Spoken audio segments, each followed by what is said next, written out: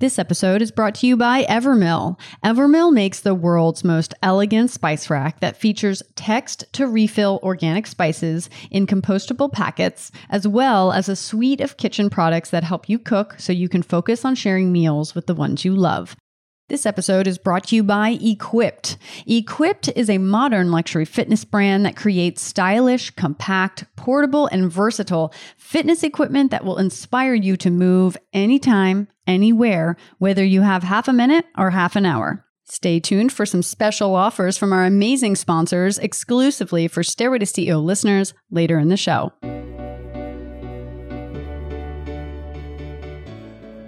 Hello, everyone. It's Lee Green, and welcome back to the Stairway to CEO podcast. It's my mission to bring you real, honest, and unfiltered interviews with some of the most innovative founders and CEOs from all walks of life. We'll talk about their climb to the top, their stumbles along the way, and the steps they took to get them to where they are. So tune in to get inspired, listen to some real talk, and enjoy the show.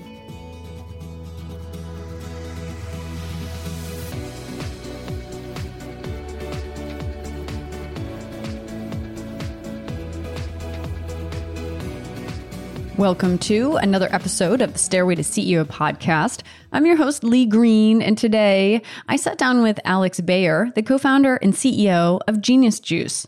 Based in Southern California, Genius Juice is on a mission to bring nutrition to the mainstream with organic plant-based beverages starting in 2014 with an organic coconut smoothie, and soon to launch this year an organic wellness shot to help with focus and energy. Alex shares with us his struggles growing up with social anxiety, how he started his career selling cell phone plans, to selling insurance for Aflac, to working with a life coach who suggested that he gets into the food and beverage business. We talk about how he started Genius Juice, his experience pitching on Shark Tank, and how his deal with two of the sharks actually never went through. Alex also has a crowdfunding campaign currently live on Republic.com. So if you like this episode and you want to help support his brand, you can go to Republic.com/geniusjuice-2, or you can click the link in our show notes. Thanks for listening, and I hope you enjoy this episode.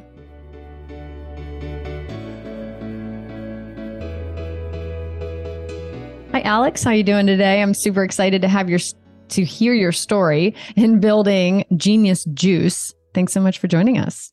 Yeah. Thank you, Lee, for having me on. I've done that intro so often, and I feel like maybe I should switch it up because obviously it's like a tongue twister now. It's good. It's one take, hashtag no retake. So right. No matter how it comes out. We're live people. We just, we talk and we just publish. Keep it rolling. Yep. So let's hear your story. Where are you from originally? Where'd you grow up?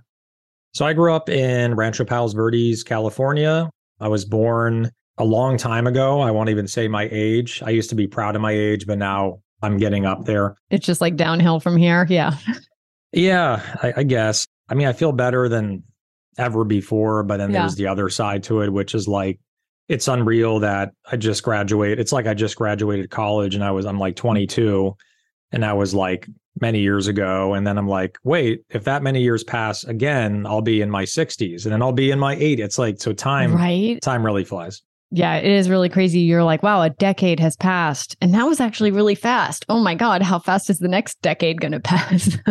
Yeah. And it seems like the busier we get with work, with family, and it's good. These are all good things. And we're growing as human beings and learning about ourselves and what really makes us happy and what do we want to do with our lives. So we learn as we go, which is beautiful, but then everything becomes a lot exponentially faster. Mm-hmm. Well, especially with kids. How old are your kids? Are they? One child, and I have a picture of him right here on my desk. He is now 11 weeks. So he is. Whoa, congratulations. You're in the thick of it. Oh, yeah.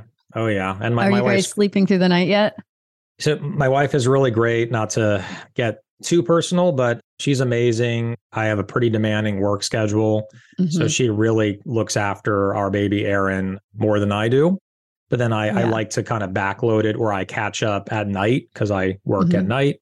And then I also like to catch up on the weekends where I can. But she's amazing, and she's really making it easier on me by being even more attentive to our baby. But it's great. And we're happy. And it's your first.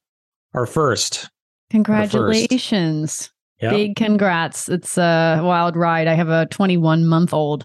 Oh, wow. Congratulations to you. Your first as well? Our first. Yep. It's a wild ride. And I remember the first few weeks.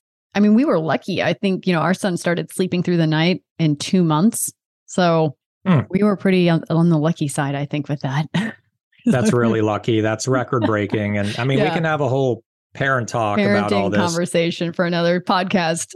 Totally. Well, there's a term on LinkedIn called parentpreneur that is starting to go around. And there was someone that did an article about it, about like being a parent, raising children while you're working, and the demanding work schedule of running your own company plus raising a child. But that is amazing that your baby started sleeping 2 months in. For us, again, probably too much detail. We're like, okay, like he's in the bed. Great. Next to us, he's going to sleep better. But when he's in the bed, can be dangerous, right? You can roll on him and things can happen. Right. So ultimately, we're training him by putting him in the bassinet. Oh, the bassinet. Right. Yeah. The crib is just way too big. Too big, him. Too soon. Yeah. Yeah. It's like me staying in SoFi Stadium. It's like, it's that big. It's too soon. Yeah. I forget when they move from the bassinet to the crib, but you're right. Bassinet is for the first couple weeks. Yeah. We're 2 months in, still in the bassinet, but he's quickly outgrowing it. Yeah. Well, that's awesome. Very exciting and certainly challenging, especially during that time, to balance building a business and have such a little one at home. But wishing you all the best of luck on the parenting front. Thank you so much. Yeah, it's wonderful. Wouldn't trade it for anything in the world. It's amazing. So about your childhood, what were you like growing up as a kid? What was childhood like? Did you have siblings? What did your parents do? Can you kind of paint the picture of little Alex? Sure. Yeah, I feel like it could turn into a psychology session here. So viewers, just get back, ready. Relax, everybody. Here's the therapy session. Yeah. So I would say as a kid, I was very, very shy and like really reserved. Tons of social anxiety as a kid. Like when I was like 2 years old, I didn't. But around like 7, 8 years old, I just started getting social anxiety. It was hard to be around people. It was hard to be at a dinner table. It was like what does that mean? Is that like a genetic thing? Where do you think it comes from? I can't really explain it, because if I knew, then I could probably cure and really help more people. But I think it's like partially brain chemistry and also partially how you're raised. I really feel it's nature and nurture. It's a combination of the two and kind of your life experiences that shape that. There's probably some trauma in there as well. Like not terrible. Like trauma is not supposed to be a strong or terrible word. It could be even minor trauma. Like, and again, maybe something I don't even remember, like 5 years old and someone in kindergarten kept making fun of me and said like, oh, you should just shut up and stop talking. And then maybe I took that to heart and I stopped talking. Again, I can't remember these things. So it's really fascinating. Like the first 3-4 years of your life is so crucial that it actually locks in who you are for pretty much the rest of your life, your brain chemistry, your personality, which is why with our baby, I'm like, okay, the first 3 years, crucial, lots of love, take care of him, make sure that he grows up to be a happy person. Absolutely. Wow. Yeah. It's a serious responsibility. Parenting is. Exactly. But going back, putting the spotlight back on me on this, not sure where, but in the last, I would say 5 or 10 years, I've really worked hard on how to incorporate a better lifestyle to work through some of these challenges, right? Whether it's exercise, I do yoga every single morning. It's only for 15 minutes, but it's something. I do a little bit of exercise. I feel that exercise and meditation, yoga, those types of things really help you to work through a lot of anxiety or other challenges you're having. And then also eating right. If you eat the right things, the chemistry in your body, you feel better, you feel happier, you feel more clarity. All these things in combination, I think, help people get through their challenges. And everyone has a challenge. Absolutely. Did you have siblings growing up? Yeah, one sibling. She is 4.5 years older than me, and she is up in San Francisco when she has one child. So Amazing. And so what kind of things were you into as a kid? Did you play any sports, or what did you want to be when you grew up? Well, if you kind of go back to the era, right? I'm going to reveal my age. Well, it's on LinkedIn anyway, but I was born in 1982. and a little company called Nintendo came out right around 1985, 86. Mm-hmm.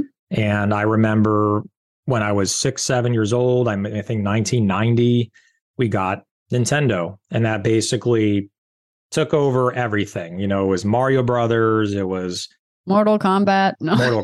Mortal Kombat was SNES. Donkey Kong.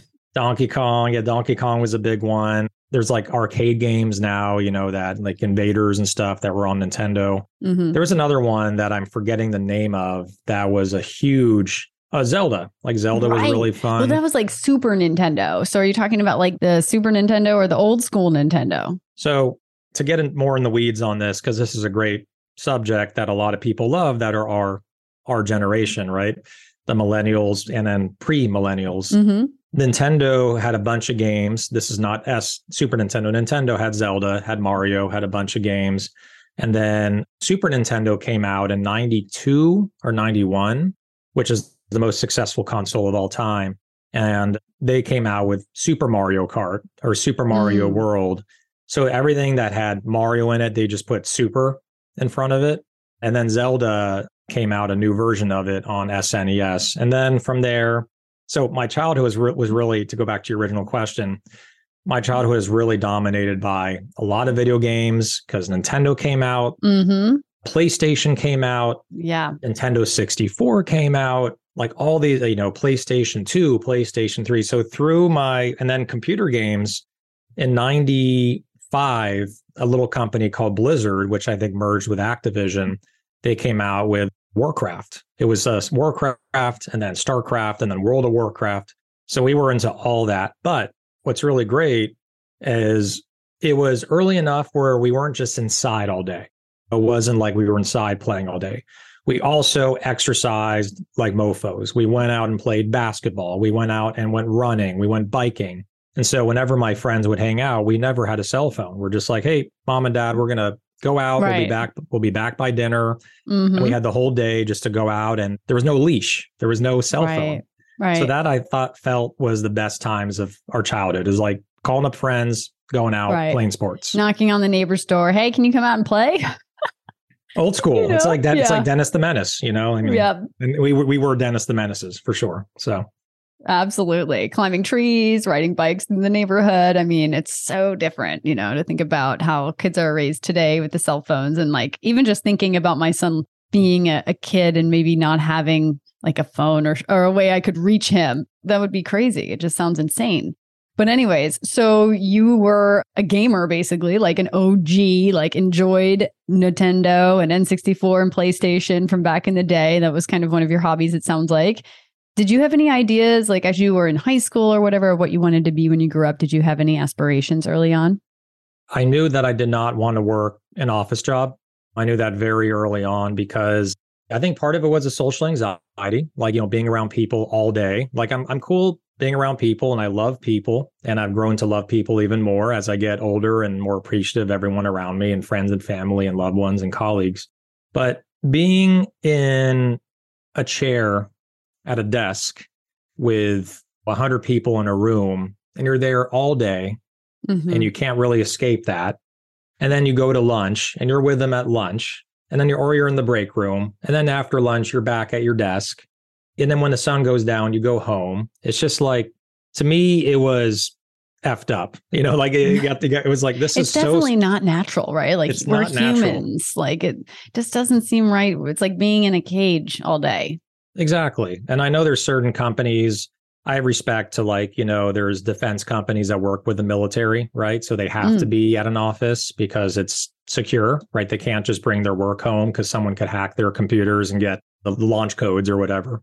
But for companies, I mean, the pandemic really shifted how people are working, obviously. So being able to work from home and do it successfully and be productive and be happier, I think that was one of the main good things that came out of the only good things that came out of the pandemic was I could work from home and I can still enjoy it. And I can see my son or daughter grow up while working. I could take a break and go to the kitchen, get a beer. I don't drink, but like people, get a beer, cook my own lunch. I have everything around me. I don't have to use a shared toilet. These are all things like that especially the last one. But yeah, especially the toilet. That one was the deal breaker for me in an office. But anyway, I think the pandemic really brought on, this is a better way to live from home. And so growing up, I was always an entrepreneur. I mean, I used to buy and sell Star Wars figures on eBay. So the nerd thing just continued. Like I would go to Target, I would go to KB Toys, which if you don't remember was back in the day in Southern California, KB Toys. I would go to all these different stores, Toys R Us, and I would just buy Star Wars figures and then I would resell them. And at that time, also in the mid 90s, the Star Wars movies got re-released back in the movie theater.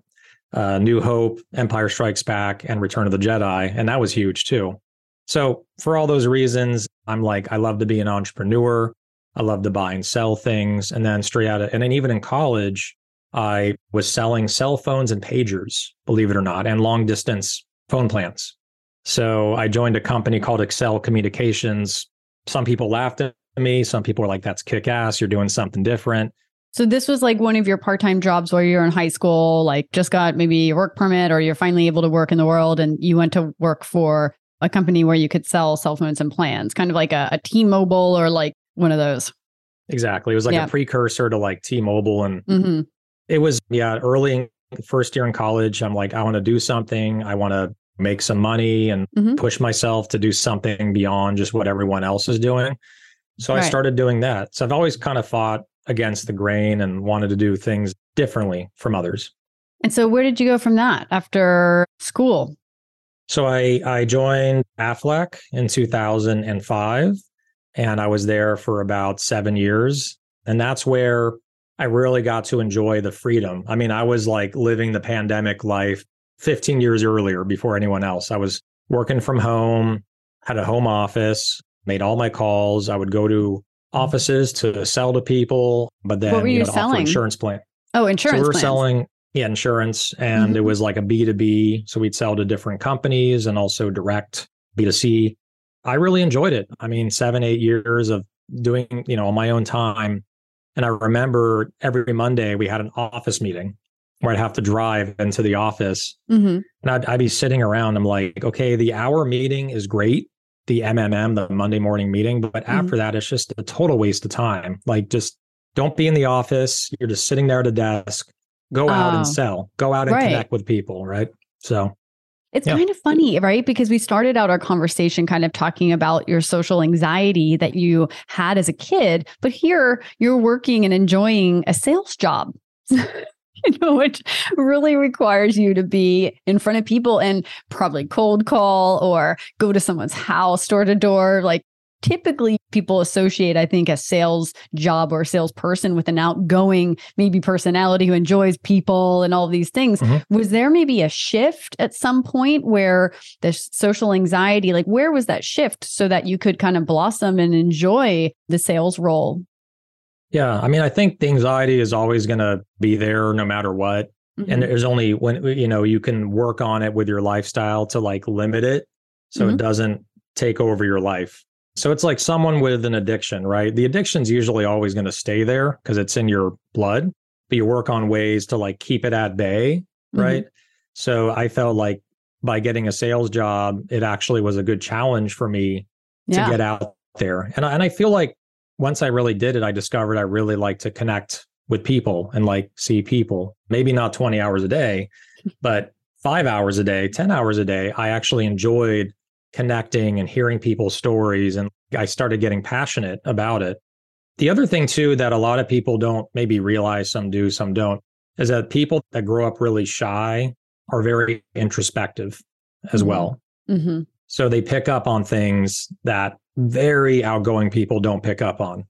They can read the room better and they feel the emotions. Like they feel more about what the person is feeling. And I feel like people that are introspective, a little shyer, even when we come out and we're more social, we still can understand and are more empathetic to how people are feeling. And I felt like in my sales job, I didn't just sell super hard. I think why people really liked me as their Aflac rep is I would come in and I was very personal. And it was from the heart. It wasn't like, oh, I just want to sell policies. That's why I'm being personal. Like I really enjoyed sitting down with most people. Some were not as pleasant, but most are really nice, fascinating people with great stories. Mm-hmm. And by me authentically and genuinely wanting to listen to them, to their story, and also help them, I made a much better salesperson because I wasn't trying to go there and oversell them. I was just selling them what they needed and what they wanted. So I think that was a great thing that comes out of that is whenever you struggle or go through challenges, you learn about yourself, but then you learn about others and how to connect better with others. So that was great. Absolutely. And I think you're right with what you said, that empathy and emotional intelligence, I don't think is directly correlated with being outgoing or introverted. Extrovert versus introvert. I think emotional intelligence is something separate. So either one of those can be very emotionally intelligent, which it seems like you are. And now we're going to take a quick break to hear a word from our sponsors. When was the last time you looked in your spice drawer? If you're like me, you probably have to look at it every time you cook, which is a lot. And it looks like a complete disaster. Different size seasonings, different brands, it's a mess and totally uninspiring. That's until I discovered Evermill, the most beautiful and inspiring spice rack I've ever seen. And it looks gorgeous both on your countertop for everyone to see and compliment, or it looks great in your spice drawer too. Not to mention, they send you refills in compostable packets that you can get delivered straight to your door simply by sending a text message. So if you're looking for an amazing gift idea, you have to check it out. They also just released 2 new products, a white marble salt well and an aluminum pepper mill, perfect for the person who you think has everything.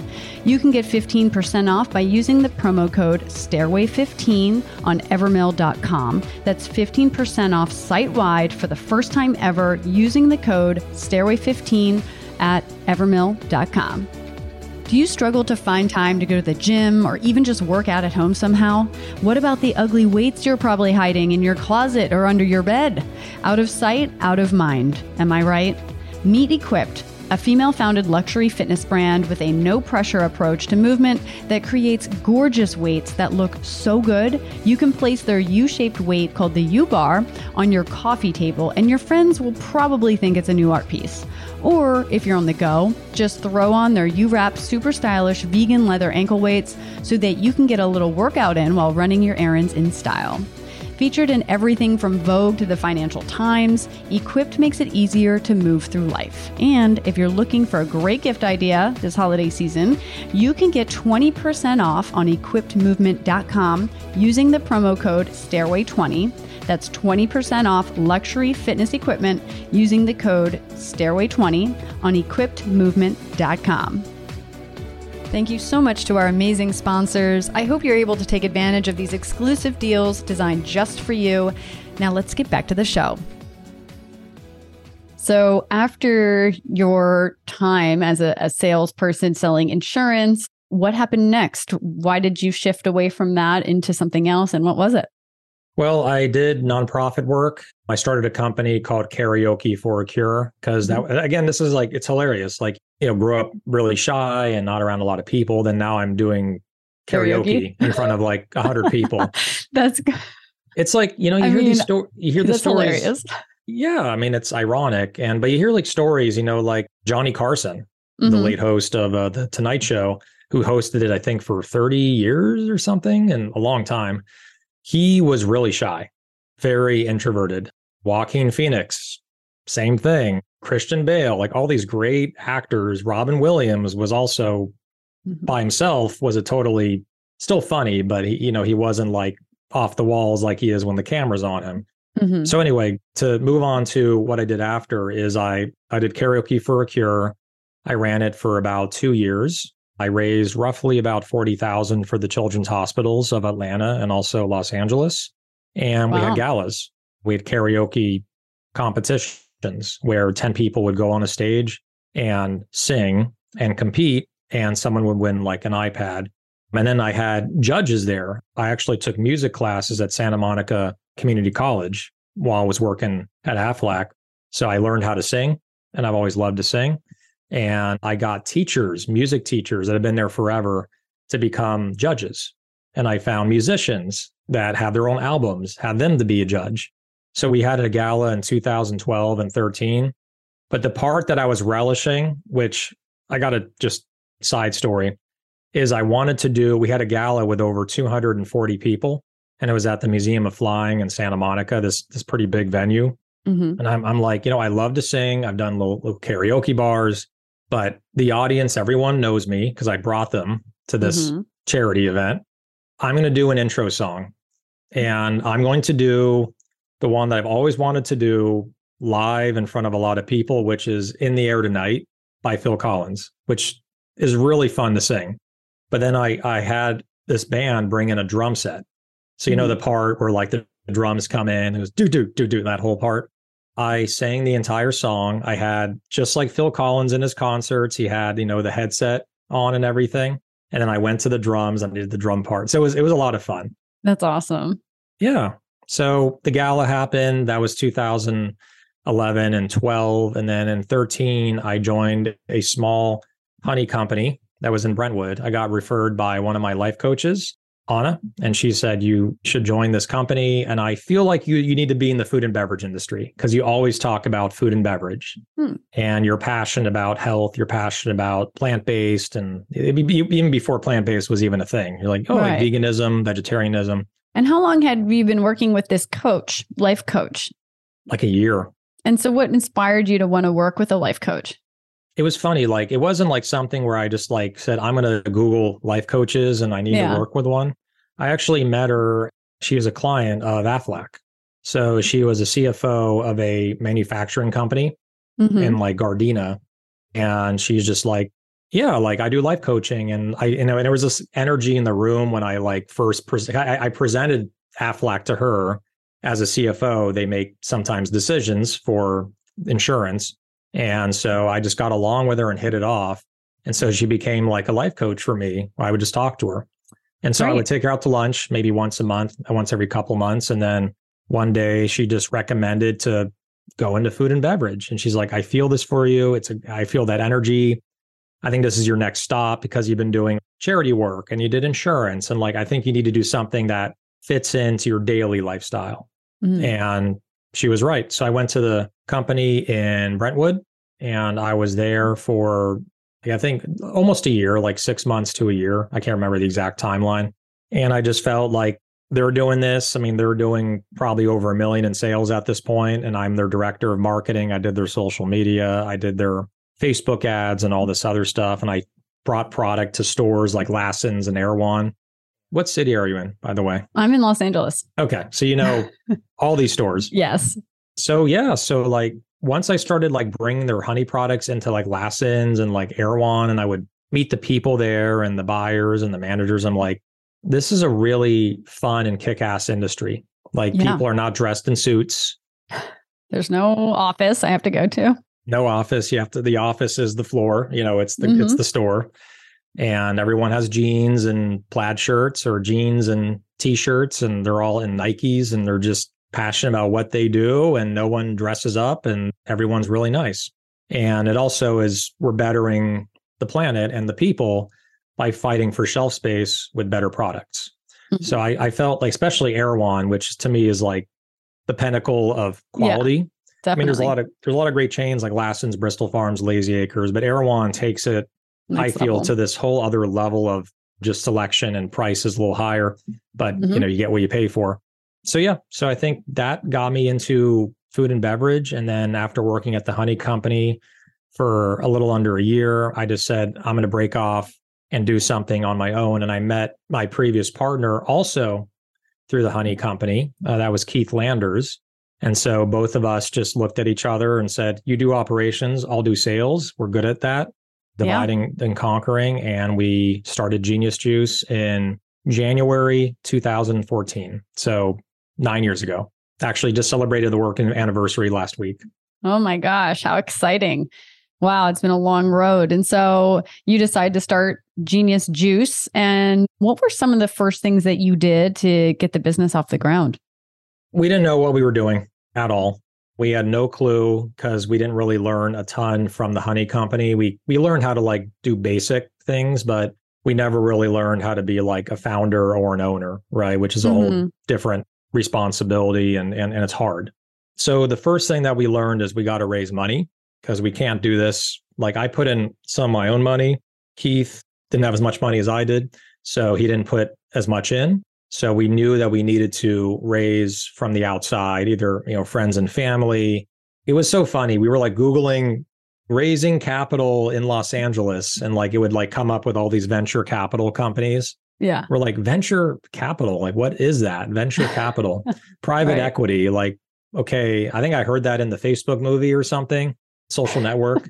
And so we're just reaching out to reaching out to venture capital companies. We're like, yeah, we're a company where we blend the whole coconut. It's called Genius Juice. We're revolutionizing what coconut water is by using the whole coconut. And we want to raise like $2 million. We're just like, going for it. Like we're kids. Yeah.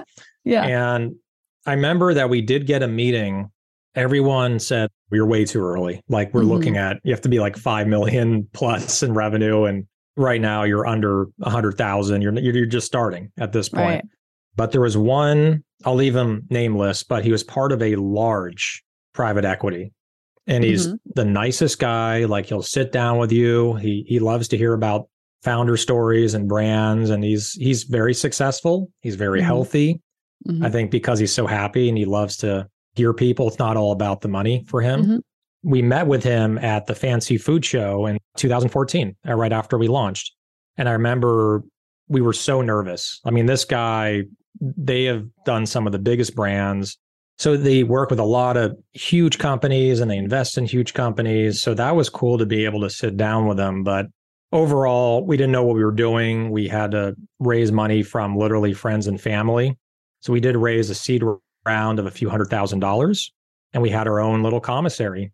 And in the city of Orange, we would literally blend on Vitamixes, and then we upgraded to a big blender. So we used to do all ourselves.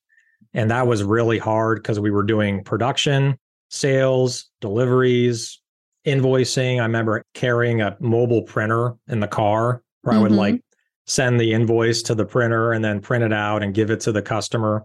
So looking back, we learned so much, but we did a lot of things I feel wrong. It was just inefficient, but you learn as you go. Exactly. I mean, there's really no other way to do it. You just have to figure it out as you go. And also, I think what's so interesting about starting a company for the first time is the ignorance is bliss.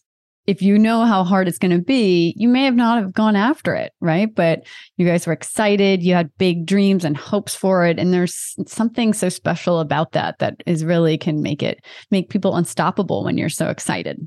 Passion, emotion, drive, everything. Exactly. I feel there's a balance for sure. Like when there's passion, when there's energy and people are like, no one's going to stop me. That is all what makes brands like Midday Squares, or Poppy or Lemon Perfect, Yanni Hufnagel. Yeah.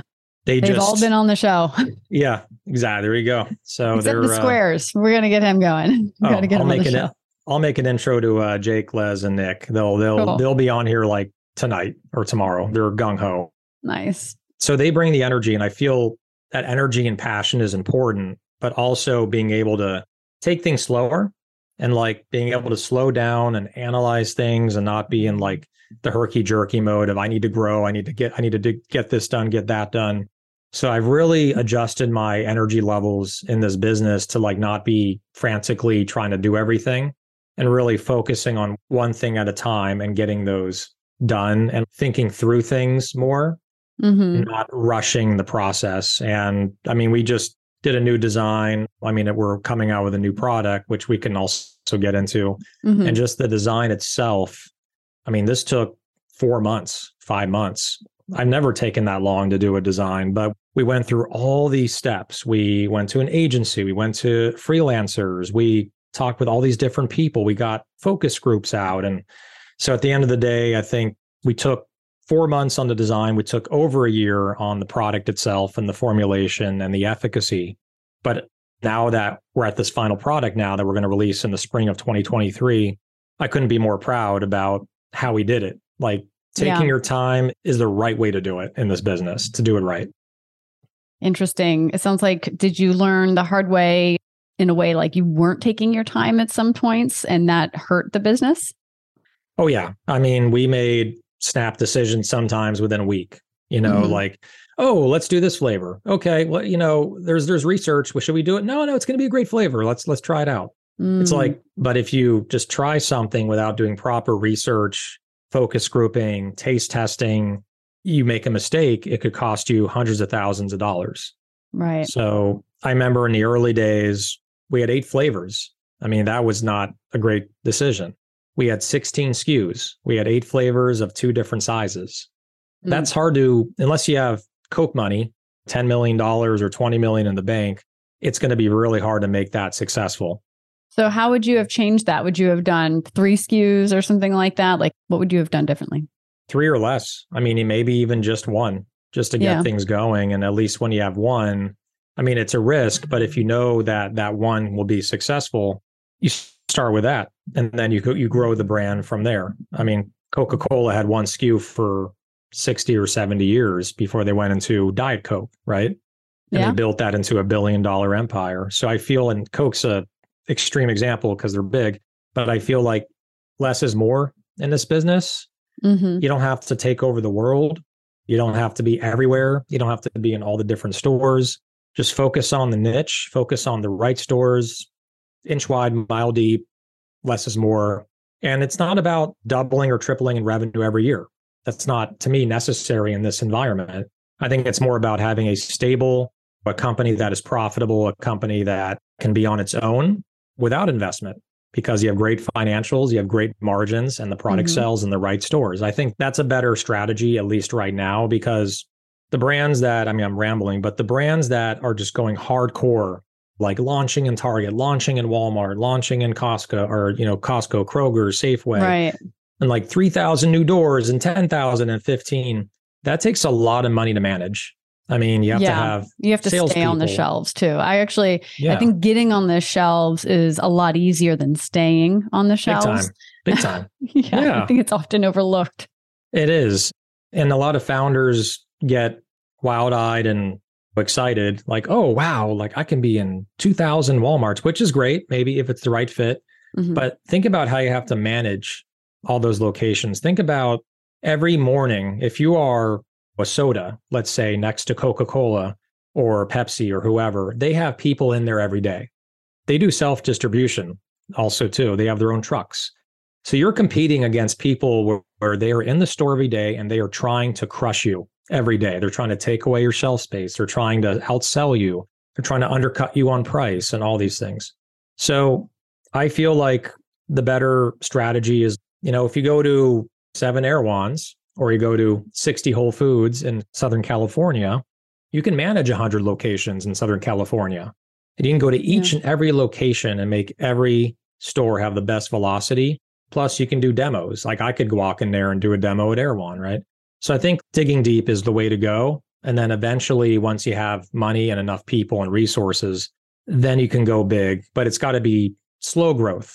Too many brands are getting pressured by venture capital and private equity to grow too fast, like to really like grow at all costs and have a terrible margin. And like those days are over. I mean, there's only so many brands like Lemon Perfect that can do it well. Most brands try to do it well and they expand too much and they fail. Yeah, it's a lot of work because when you're growing so fast, you're just juggling so many things. And if you don't have the right infrastructure, it's going to be really challenging and a lot of balls will start to fall on the floor. You've got to pick them back up and then it just becomes a mess. Exactly. So you guys were on Shark Tank. I was expecting you to wear your wig, but it's all right. You did such a great... somewhere in storage. Yeah. It's like an Albert Einstein wig. It was so good. You came in with 3 girls and you guys were dancing and singing and it was very entertaining for TV. And I think you guys ended up getting an offer or a deal with Mark Cuban and Barbara taking 25%, which is a lot. The deals there are just so unrealistic, I think, to what actually investors, when you're pitching funds or just going out to fundraise, it's just so different than that show. It's kind of deceiving and it's not a great place to learn, I think, about fundraising or terms specifically. Not at all. They're sharks. So.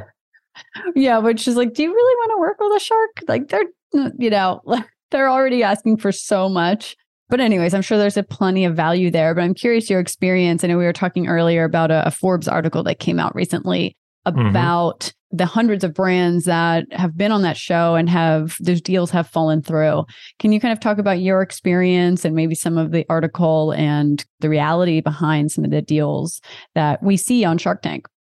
Well, the main thing is that our deal did not go through. I've been very vocal about that in different articles and interviews. And I think even if you Google Genius Juice Shark Tank, the first one is the video. And then like the second one right under that is like, the deal didn't go through, and read about why it didn't go through.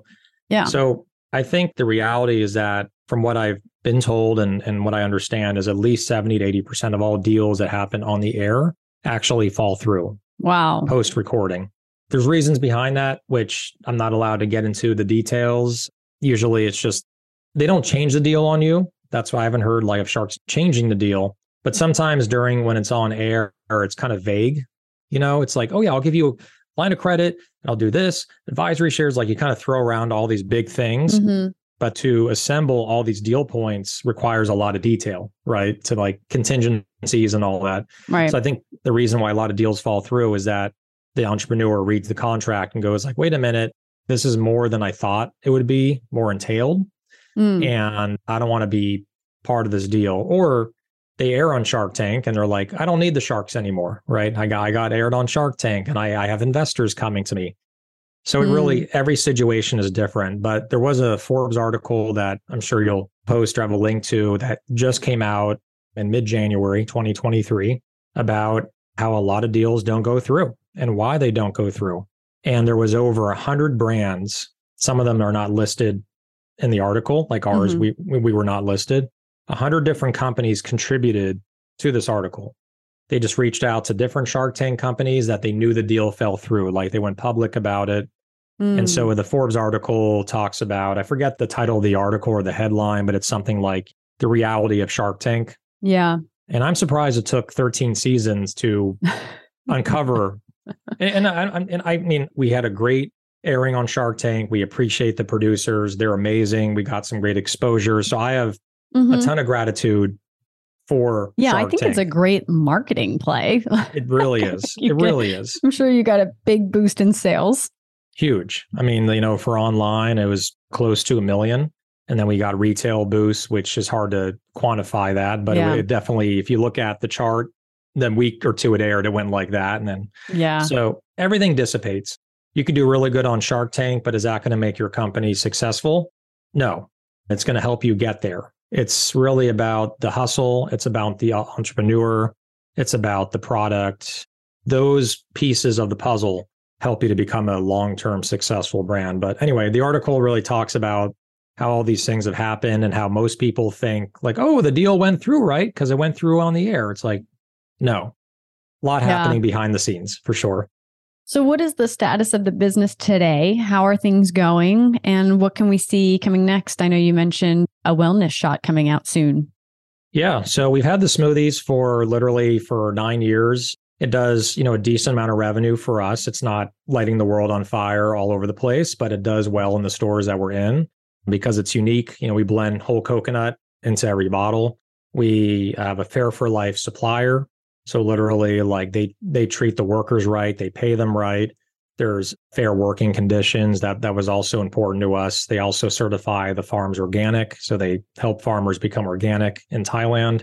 So our core product, which is the whole coconut smoothie, that's still there, and that will continue to live on and be in the stores and online. The new line we're coming out with is a wellness shot. So it's called the Genius Boost Wellness Shot, and it has functional ingredients in it. It has functional mushrooms like cordyceps, lion's mane, MCT oil as well, cacao, and different ingredients. And it really helps with more focus, more energy, more presence, more clarity. So it's really meant to be more of a nootropic type play versus like trying to do immunity shots, which are everywhere. We're not trying to be a 5-hour energy either, right? Yeah. We want to be something that combines the mental aspect of being more focused and feeling better, but also giving you energy for your body and your mind. So it's cool. We're getting kind of into the more mental health space. And I think it makes a lot of sense because, the name of the brand is Genius. Yeah. Having a product which is all about your mental well-being, I think makes a lot of sense for us. Absolutely. Cool. Well, I can't wait to check out the new wellness shot. Do you have any final advice before we wrap up here for any aspiring entrepreneurs tuning in or those currently in the trenches building their business?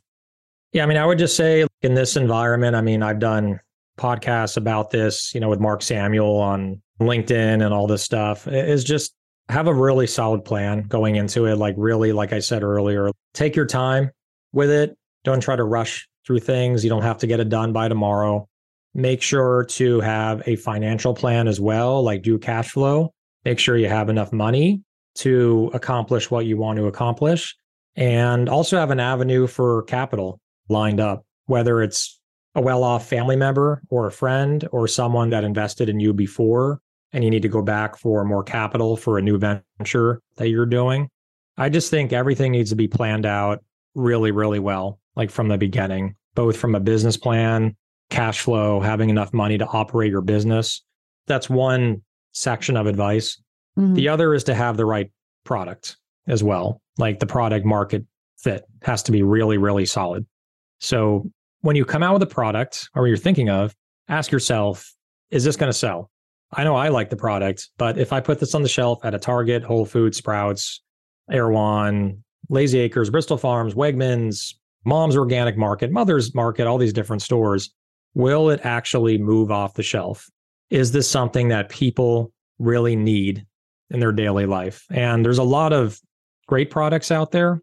There's also a lot of dumbass products out there that just, to me, don't belong on the shelf. Like they'll never sell. They're not filling a need. They're not filling a void, and they're eventually going to get discontinued, right? I won't name those brands or those products, but you see them, right? No, I'm just kidding. I know. I wish I can get. No, really, we don't want to say anything too negative. No, it's hard enough out there. Exactly. So there's going to be rare occasions where a weird product becomes big. That does happen. But for the most part, you have to fill a need. Like, Olipop filled a need by having a better for you soda. Lemon Perfect is a really great, clean lemon water. Vive Organic wellness shots, turmeric and ginger. People need that, especially when they get sick, and also during the pandemic. The pattern of all the great brands, they come out with something unique, disruptive, but also something that the market needs as well. So that's I think that's the most important part for food and beverage. Awesome. Well, Alex, thank you so much for sharing your insights, your advice, and your story in building Genius Juice. Thanks so much for joining us on the show today. Yeah. Thank you again for having me, and Happy New Year. Happy New Year. Thank you so much for listening to the Stairway to CEO podcast. Once again, I'm your host, Lee Green. And if you have any burning business questions, please feel free to reach us at www.stairwaytoceo.com. We'd love to hear from you. And if you like what you hear, be sure to subscribe to the show, tell your friends, leave us a review, and follow us on Instagram at Stairway to CEO. Until next time, guys, keep on climbing.